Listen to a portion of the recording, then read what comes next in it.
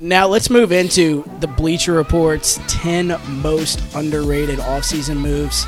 At number 10, the Pistons getting Alec Burks, Nerlens Noel, and picks for pretty much for free. I think that was a Kemba Walker trade, if I'm not mistaken. I think Kemba was involved in that as well. But how do you see the Pistons going into basically getting? I think Nerlens Noel is a big loss for New York. They did make up for it with Isaiah Hartenstein, but do you think that's an underrated move for Detroit? I do. I think Detroit's made a lot of really good moves for their basketball team this year, and that being one of them. You obviously got a bunch of picks. I don't even really remember what it was for, but those are good basketball players. Those are quality basketball players. Do they end up playing for Detroit? I don't know yet. That's to be determined because this is a young core. But I think Detroit has geared themselves into slowly but surely starting the we're going to make the play-in, maybe sneak into the playoffs this year. And next year we're going to be solidified in the playoffs. Next year we're going to be contending. Like, you know what I mean? Exactly. They are on that trajectory to get to the B where we're contending for 5 years. Yeah, I completely agree. And at number 9, this is the one I think should be a lot higher on this list, is Bruce Brown signing with the Nuggets. He's a hustle guy, and him being at Denver, they needed a dog, and I feel like Bruce is one of those guys. I love Bruce Brown. I think that is a drastic loss for the Nets because of his positional value. He can play really any position you need him to play. And I think Jokic is going to love having a guy like that on the team because he is a hustler. He is going to defend his butt off, and he's going to play whatever you need him to play. He's an awesome role. Exactly. Guy. Like it's hard to believe he's only 6'4", right? Yeah. Because he plays way taller than that. So I think Bruce Brown with the Nuggets is really big. Number 8, they have Kendrick Williams signing an extension with OKC. I'm not even going to spend time on that. I don't even think it should be on this list, in my opinion. But number 7 is very interesting for you, my friend, because they have Jalen Smith re-signing with the Pacers. I know how high you are on Jalen Smith. I like Jalen Smith a lot. I think him and Miles Turner have a lot of similarities because they're both big men that can shoot the ball really well. And he played really well in those when he got traded from the Suns to the Pacers last season. I think Indiana is – we talked about this in their preview. We don't know how deep the rebuild will go. I don't think Miles Turner will be a Pacer very much longer. I think his value – they were trying to get rid of him and Sabonis last year, but then he got injured, and so they were like, well, crap, we can't really trade him now because his value's plummeted. And I would know because I've had him on fantasy basketball the last 4 years, and he's been IR stashed every year. But Jalen Smith, I think, can be that Miles Turner kind of pushed him out of the fold. I am really high on him. I really did want the Grizzlies to go out and try and get him because I think he's a perfect backup big for us because we don't have another floor spacer big other than Jaren. And so I thought he would have been really, really good. And the only problem with us going to get him, it probably would have been the sign of the times for Xavier Tillman, and it probably would have pushed him out of our roster completely. But I do like Jalen Smith a lot for that Pacers team. That isn't a rebuild, but I think it's an accelerated one based on who they have. I agree. And like you and I discussed, I think it's a make-or-break year for Tyrese Halliburton, right? Yep. Because everybody's talked this guy up. He's never averaged over 20 a game. He's going into his 5th year. It's time. You're on a rat team. You're going to have all the FGAs you want. So Tyrese Halliburton needs to step up. Jalen Smith being there alongside him, stretching the floor. I'm a big fan of that. I like the idea of him being a backup big for the Grizzlies as well. But I think that's really interesting. Another underrated one at number 6, Bleacher Report has the Hawks getting the Kings first-rounder Justin Holiday and Mo Harkless for Kevin Huerter. I think this is a great one to have on this list because they did get a haul for Kevin Huerter. Yeah. I think Justin Holiday is a good basketball player. We would know. We've got to watch him on the Grizz. He's a good role player. I think the Hawks were kind of running into a situation where – and – you can correct me if I'm wrong. I don't think Kevin Huerter's not that great at defense, right? No. Yeah, he's a shooter. Yeah, pure shooter. They didn't have defense. That's why they went and got DeJounte Murray to cover up Trae Young. Kevin Huerter was him and Trae Young in the backcourt was just abysmal to watch defensively because Trae Young is like one of the only players in 2K that has like an F rating on defense, which is justly so. Yeah. Justin Holiday can play some defense and he can bust a 3. He's a good guy to get 13 minutes a game, and I think that's good for them. Absolutely.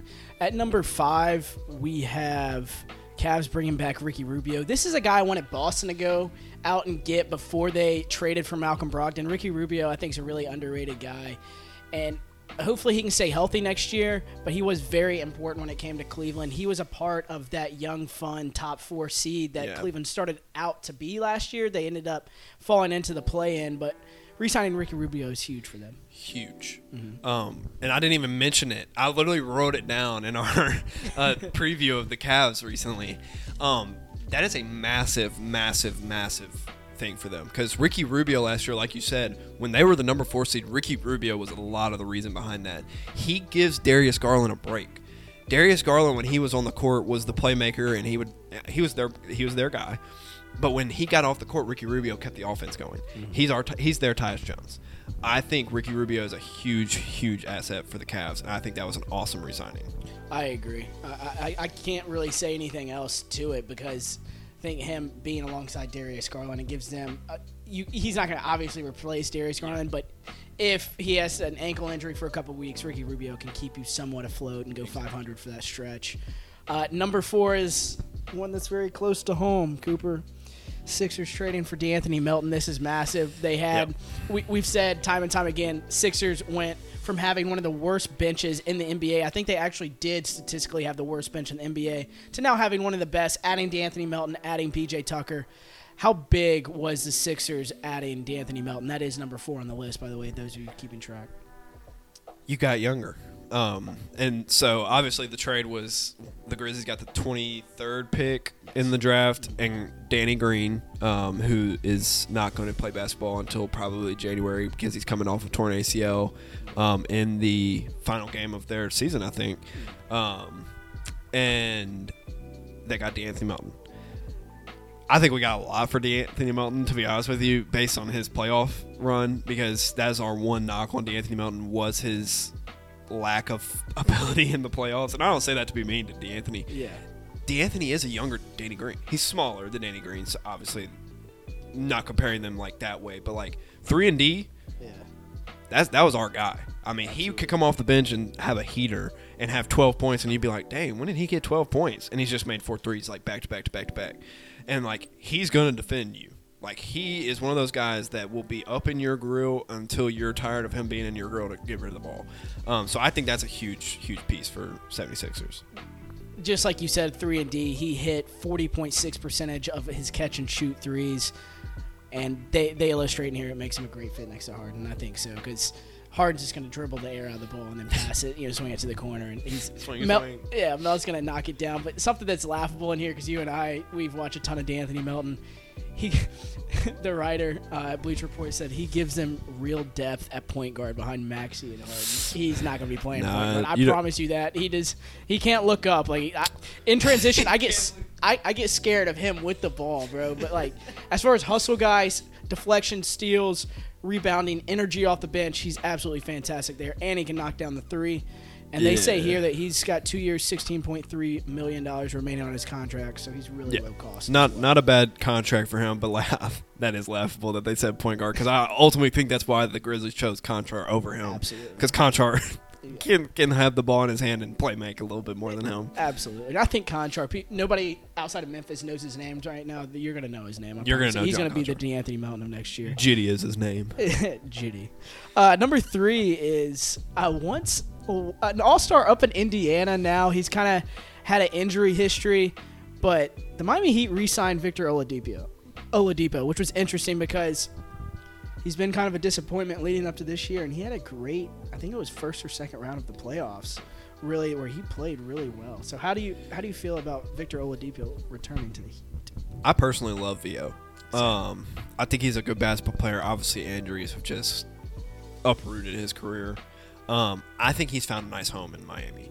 I thought Miami's biggest flaw in that final game, or we'll not even say final game, we'll just say final series against Boston, was their depth. Obviously, injuries kind of ravaged them, and they found some guys in Gabe Vincent, Max Strus, some of those guys that just came in and played really well. Victor Oladipo there was a reason he was drafted number 2 overall to the Orlando Magic all those years ago. He's a really, really good basketball player. I think he is a better fit in Miami with the way that Miami plays and how they've played for God knows how long. I think that is an underrated move because it's not been talked about at all.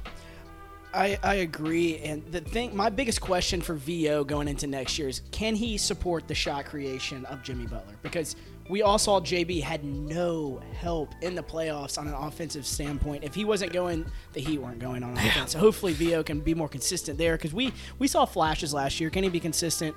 But when you're re-signing for a 2-year, $18 million deal, I mean, that's a no-brainer to sign Victor Oladipo. He did say on Vince Carter's show the other day that he's one of the best players in the world, period. I think that my injury has kind of built a misconception on who he is. A lot of confidence. I don't know about that. Yeah, I don't know if I'd go that far. I do think that. your injuries messed you up. Yeah. I don't know. You're the best player in the world. Exactly. He went on to say, he was like, being in my 10th year, it feels like I'm in year 1 all over again. Okay, all right. I'm just going to stop reading. We'll move into number 2. This is a guy that I'm not high on this. You may be, but TJ Warren signing for the minimum with the Brooklyn Nets. That's number 2. I think the contract you got him on is going to play a lot to that if he can play the way he played 2 years ago in the bubble. Because that's the thing. You're banking on a guy that hasn't played basketball in 2 years. Granted, 2 years ago in that bubble TJ Warren was a different type of TJ Warren. So if you're getting that guy for the minimum, hell yeah. That's like the Grizzlies with Desmond Bane. Like, we'll milk that cookie until it's gone. Can he be that? And that's a big, big, big question, because I personally, that was kind of like a mad move to me, because you're Indiana, you're like, why would we re-sign him? We're not going to get anything for him, and he's not going to fit on this team anymore. So, like, that's kind of a mad move to me. And people still have TJ Warren from the bubble stuck in his head. Like, he's still been making moves like that. He's played 4 games the past 2 seasons. Like, in the fact that you're trying to sell that to me on an already toxic Brooklyn squad, I don't think that's going to do too much. He's about to turn 29. He averaged, in that like 2019-2020 season, the bubble season, he averaged 19.8 points per game. It's not like he was averaging a 30 ball or something. So, does he start for Brooklyn, or is he going to be a bench guy? I think so. Let's go through their starting lineups. Yeah. Obviously going to go Kyrie Irving, Kevin Durant, Ben Simmons. Around that's where it gets tricky. I think you have to start TJ Warren and Royce O'Neal there. I think the 2 new guys have to start. So Kessler Edwards, no. Is that putting Ben Simmons as your center? I would. I'd put him at the 5. I'm done with Nicholas Claxton. I've seen that. I've seen him at the center for Brooklyn. I don't To be honest with you, I don't even remember who's on their team. I was going to say Drummond, but I forgot he signed. Yeah, Drummond's with the Bulls now, which we both love. So Kyrie at the 1. I'm with Royce O'Neal at the 2 or the 3. Kevin Durant, I think, can play the 3 or the 4. Ben Simmons can obviously play the 1 through 5. Yeah, I'd probably go that lineup. Yeah, maybe Seth Curry in there. But then, instead of Royce O'Neal or TJ. Patty Mills, I'd have coming off the bench still. Patty Mills, dude.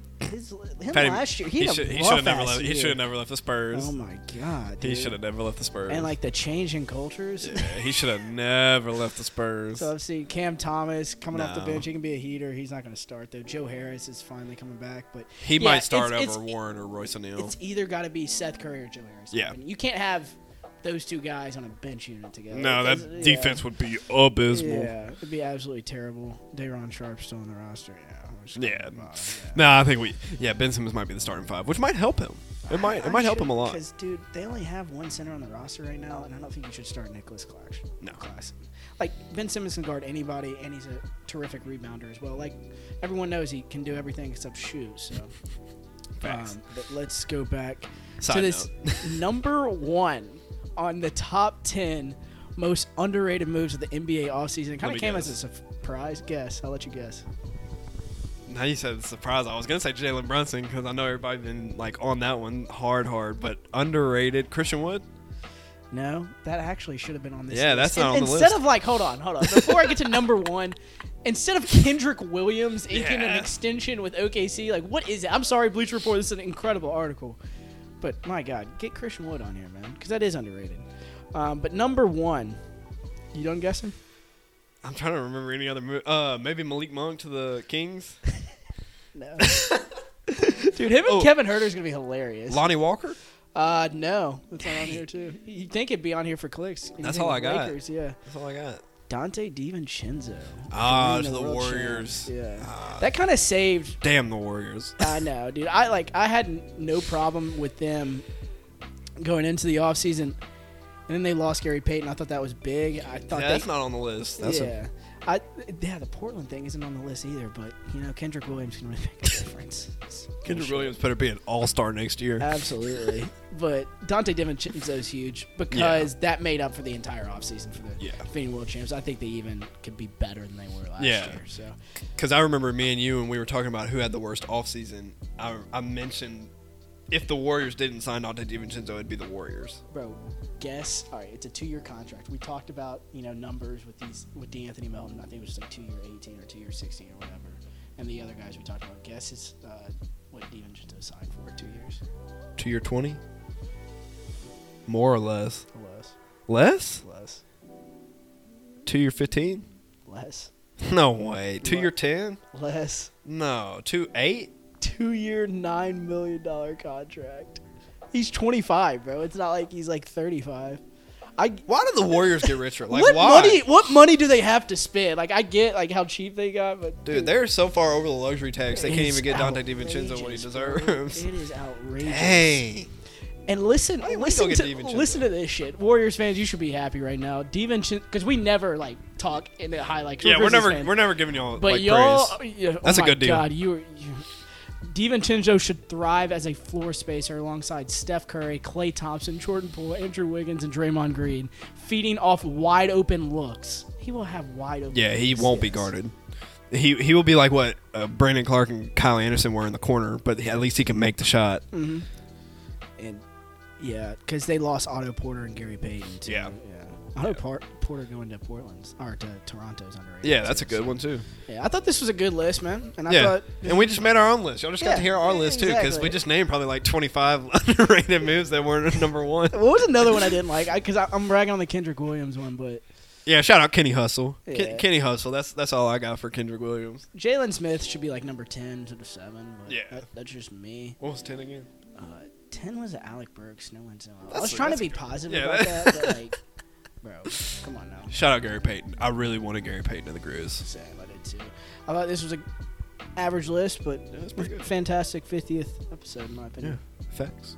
All right, well, Coop, I hope you have a great day, my friend. Yes, sir. You too.